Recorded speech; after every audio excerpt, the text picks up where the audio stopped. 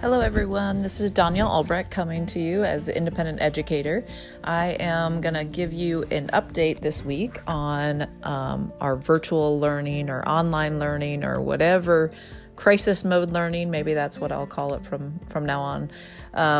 But I wanted to give you an update on what things were like this week. This was our second week with online instruction, and we had live classes with Zoom. And so I wanted to tell you what I learned this week.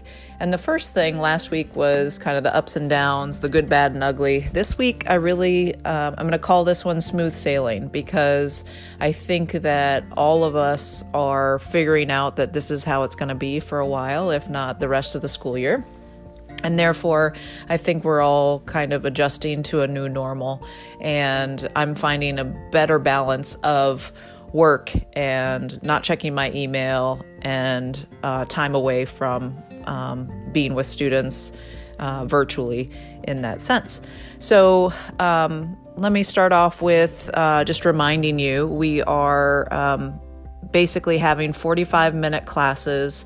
We have a 3-class rotation that we have going through our schedule. So I have 3 classes per day, which means compared to last week, it's a little bit more spread out when I see students. So some days I have 1 class, some days I have 2. So my schedule is a little bit different this week, but that meant I had a little more time to schedule meetings with my students. And then some of the other roles that I play, including lead advisor, advisor to my group. I run a club on entrepreneurship. So all of that stuff was added back on this week, which was okay. It wasn't anything overwhelming. And again, we were really lucky that we were given a few weeks to get into the swing of things. So a few things I learned this week. One, I got much more comfortable with Zoom. I was more comfortable doing the breakout rooms and getting different students working in different groups, and then being able to assign stuff much like I would do in the classroom. So our classes, when we were in my classroom, typically I had 80 minutes, and now I'm in 45 minutes. So one thing I noticed this week was I didn't spend as much time at the beginning welcoming kids in, and they were a little bit more tardy than normal, I would say, this time. But I started every class right on time, so that I used 45 minutes, but then I never went over. Whereas last week, some of my classes were 45 minutes to an hour. I was a little bit more loose on the schedule, but this one I was a lot more rigid in that, at 45 minutes, I cut myself off from group instruction, but if kids wanted to stay on the call, then they certainly could. I would say this week I was probably on Zoom 4 to 5 hours per day still, and that'll definitely change moving forward. So I only have 45-minute classes, so typically with meetings and such, that's probably about 2.5 hours. But then I was still doing retesting with students. So remember, I do standards-based grading, and I really wanted to honor that could still happen. Since we took that test prior to spring break, it's been a number of weeks, but students were able to meet with me and review their mistakes. And so I let that happen through the end of last week as well. And now all of them have retested, other than a handful of students that just couldn't make the deadline for whatever personal reasons they had. And again, I promised to be very flexible. So when kids needed that extra time, I have no idea what other teachers are assigning right now. There's not the lunchtime conversations of, oh, this project's due, or this is what we're working on. Not that we always talk shop at lunch, but we at least would get a little bit more of that information. Or I used to be able to walk down the hallway and see students working on something, and I could pause and ask them what they were doing and what they were learning. And so I always felt like I had much more of a pulse of what their academic life was like. Then add in the fact that I really have no idea what their home lives are like now. I never did, but this is a different home life for everybody. Way more time together, way more uncertainty. Plus, I teach mostly seniors who, for this week, they face the fact that they won't have a prom. They won't have an award ceremony. So far, that's as far as we've gotten to within our scheduling. But I think that's something that, again, trying to be super flexible is the best way to handle all of this.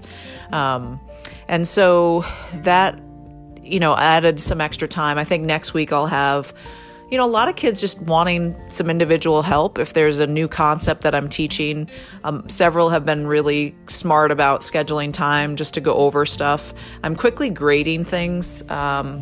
That most of their homework is simply going through some practice problems online, and then I'm giving them immediate feedback.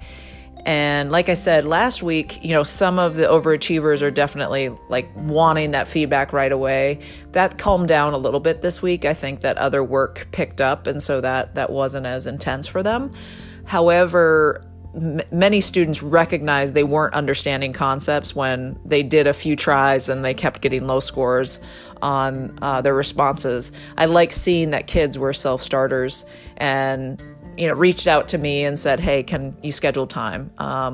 Like I said last week, I'm still finding that, a 5-minute conversation that used to happen after class now lasts 10, 15 minutes, or a 15-minute session usually lasts 30 minutes. So I would say all of my Zoom conference calls with students are scheduled for about 30 minutes. And then using the waiting room feature, when I have multiple kids who are scheduled around the same time, they can sign on and just get alerted when I'm done with that. So again, I'm getting more savvy with how to use Zoom and the features within Zoom, and the students are pretty comfortable as well, obviously, figuring that out. But another thing that happened this week is I teach all AP courses, and the College Board came out with specific dates of when the exams will be, and the format was specified this week. So I now have another week of instruction, and so we're doing this online at least through the end of this month, and so now I have to kind of come up with a strategy with how to. I've taught all the information in geography. We can always review, but the reality of about 6 weeks of review is way more than I would ever do normally. So I am going to spend a good amount of time this week kind of planning for what's going to happen after that. We have a 3-day week this week because we had planned days off because of Easter break coming up. So I'll have more time to reflect. I think throughout this week, traditional Zoom classes will be fine. After that, I think I want to give them more kind of independent study type sessions where they'll have to do their own work. I do foresee that that'll be a bit of a divide, especially in geography where I have a lot of juniors and seniors. I think the juniors will be okay with that, still in it. This is their first AP exam. They're going to still be really active working towards that score and the goal. I can see seniors maybe not staying on task as much, but that's to be expected, and that's a rational thing given what's happening to them. I've been reading a lot of articles about being sensitive to the senior class, about how to be flexible with online learning, and I would say that every single article really is spot on. One thing I'm reminded of every single time is that I'm a consistent presence in their life. I was there before all of this happened. I'm their teacher, that they spent a lot of time with. So as much as possible, I'm just trying to bring that consistency to the classroom, asking them questions in the same way, bringing in current events in similar ways, reviewing, doing those same strategies as much as possible, and noticing that and asking them for feedback. One class last week, I asked them at the end what kind of format they liked, because I had done the breakout rooms during one of the classes last week and I hadn't the other time, and they really enjoyed time to work in smaller groups and have me check in. This week I was asking them in that particular class to come up with various factors of why tourism may or may not be a good sustainable development strategy for a country's economy. So we looked at the developing world and the developed world and how that might be within the tourism industry. They talked about ecotourism. They looked at economic, social, cultural, political factors, what it does to the environment. So it was a nice conversation. And again, that's my class of about 32 kids. So to have conversation with 32 is really hard online. So I broke them into 6 different groups. And so they were able to work with kids that they were used to working with. This time I made sure that they were with friends that they typically work with. And so I think that was a pleasant thing. But whenever I dropped into groups and, was able to ask for, just be present with each group, it seemed like a lot of good activity and discussion was going on. And so, making the best of situations like that. I've continued with the discussion boards, and I can tell that a handful of students are really still staying on top of that. I've noticed a bit of a fall off with other students. And I think it's hard, if I'm doing Zoom and then they're supposed to go look at the website where all of my class stuff is posted, and then they have to go look somewhere else. I think it gets confusing for them. So I'm really going to try to minimize, I thought of using a good tool like Parlay, and I just don't think I'm going to complicate the waters anymore. I think there's enough, that they're following with other classes that I think I'll stick to the tools that I've been using. There's nothing wrong with them. They're working for us. And so that's something that I'm going to keep going with. I did think of something that I don't miss with online instruction, and that's I haven't had to correct anyone's behavior. I haven't had to, stop side conversations. And they could be chatting, texting each other during class. But, that's something that even with seniors, I realize gets frustrating. They're usually doing side conversations about the subject, and they're trying to, they're wonderful children. However, it's funny that I don't have that element, right? Now, the flip side is I don't actually get the energy from them. I don't get to feed off of the energy in the room. I don't get to feed off their laughter or I can't read the room in the same way, especially during when I'm lecturing and trying to discuss stuff. I certainly, kids will raise their hand, use that feature within Zoom, but I always pause and say, okay, anyone have questions? And there's that awkward time where sometimes nobody has one and so I'm building that into my lessons so that I do slow down and make sure that, everything is there for them. However, it's just a totally, totally different thing altogether, which is an understatement. The other thing is I think now in my mind, I've shifted that everything they do is open note, because there's no way I can prevent them from using their notes. But I've found a few times where my students are still responding to stuff without using their notes. And I'm not sure if it's just unclear expectations, but that's something I'm going to address this week, is that, we're going to have a summative assessment in another 2 weeks. And at that point, I'm assuming they can use their notes, that they are going to be able to use the tools. It will be timed, so they can't completely rely on those things. They will have the need to study prior to taking that assessment. However, I think that's something I'm really going to openly state, is that, use your references. Don't go, I'm not sure. Sometimes when they're just answering stuff, they're wonderfully honest. At the same time, look it up. Be curious to, find that answer right in front of you, because it's there and I know it's there.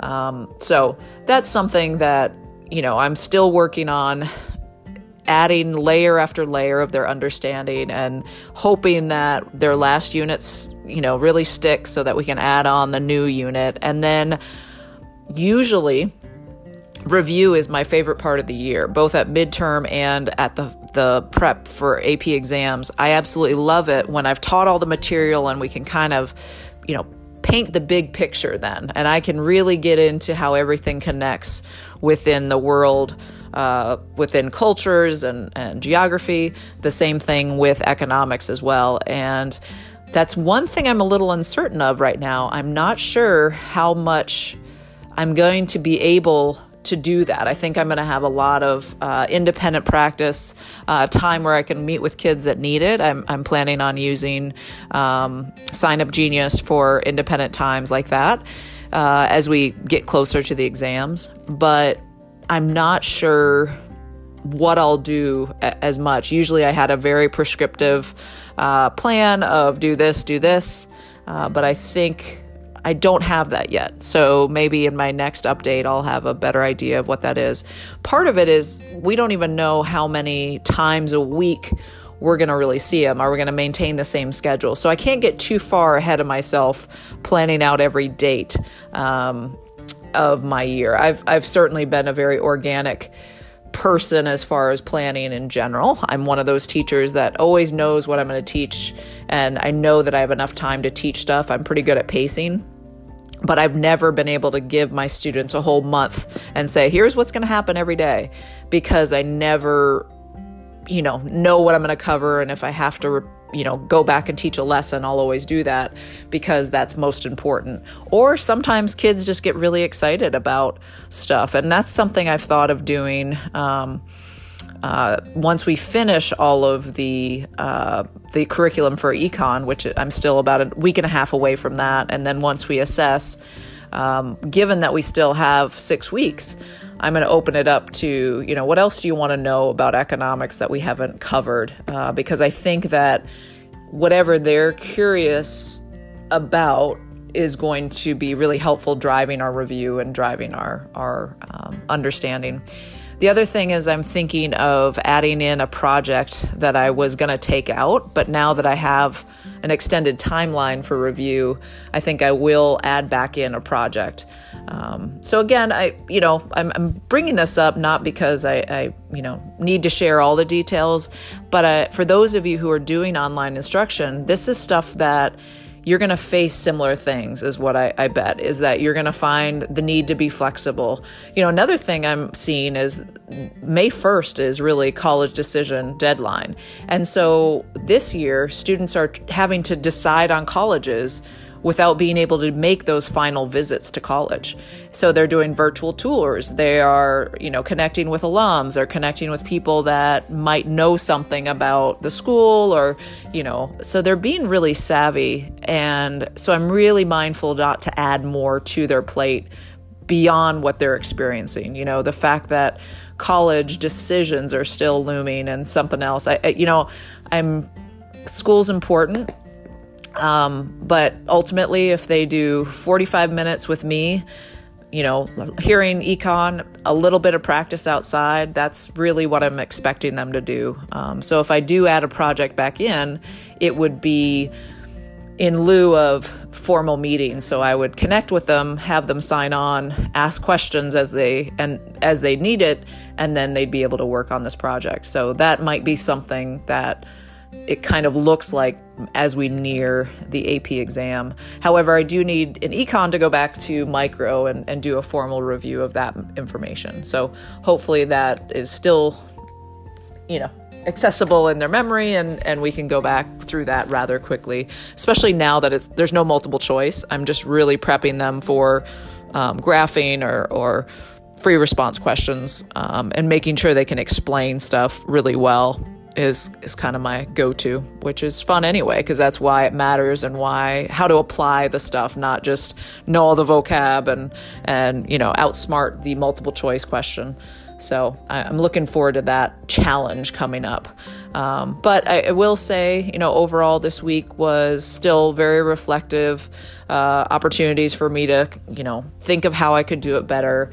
There were a lot of times where I, supported kids in different ways, than normal, and was able to really find a lot more moments where I could cut off or disconnect from my work day at some point. I checked my emails a lot less.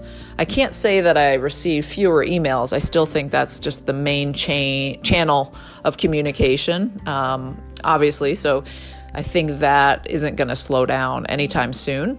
But I'm finding that, I don't immediately respond to an email. I can let things pile up a little bit and attack it in the morning. So that's something that has been a much better process this week. And I look forward to, again, a shortened week next week, and maybe a little bit more routine system for the kids. I did have a few that are sleeping, oversleeping through classes, and that 9 o'clock class still is a little hard. So there's a few errors here and there, and when they miss a class, they can watch it in a video or try to figure out what they missed.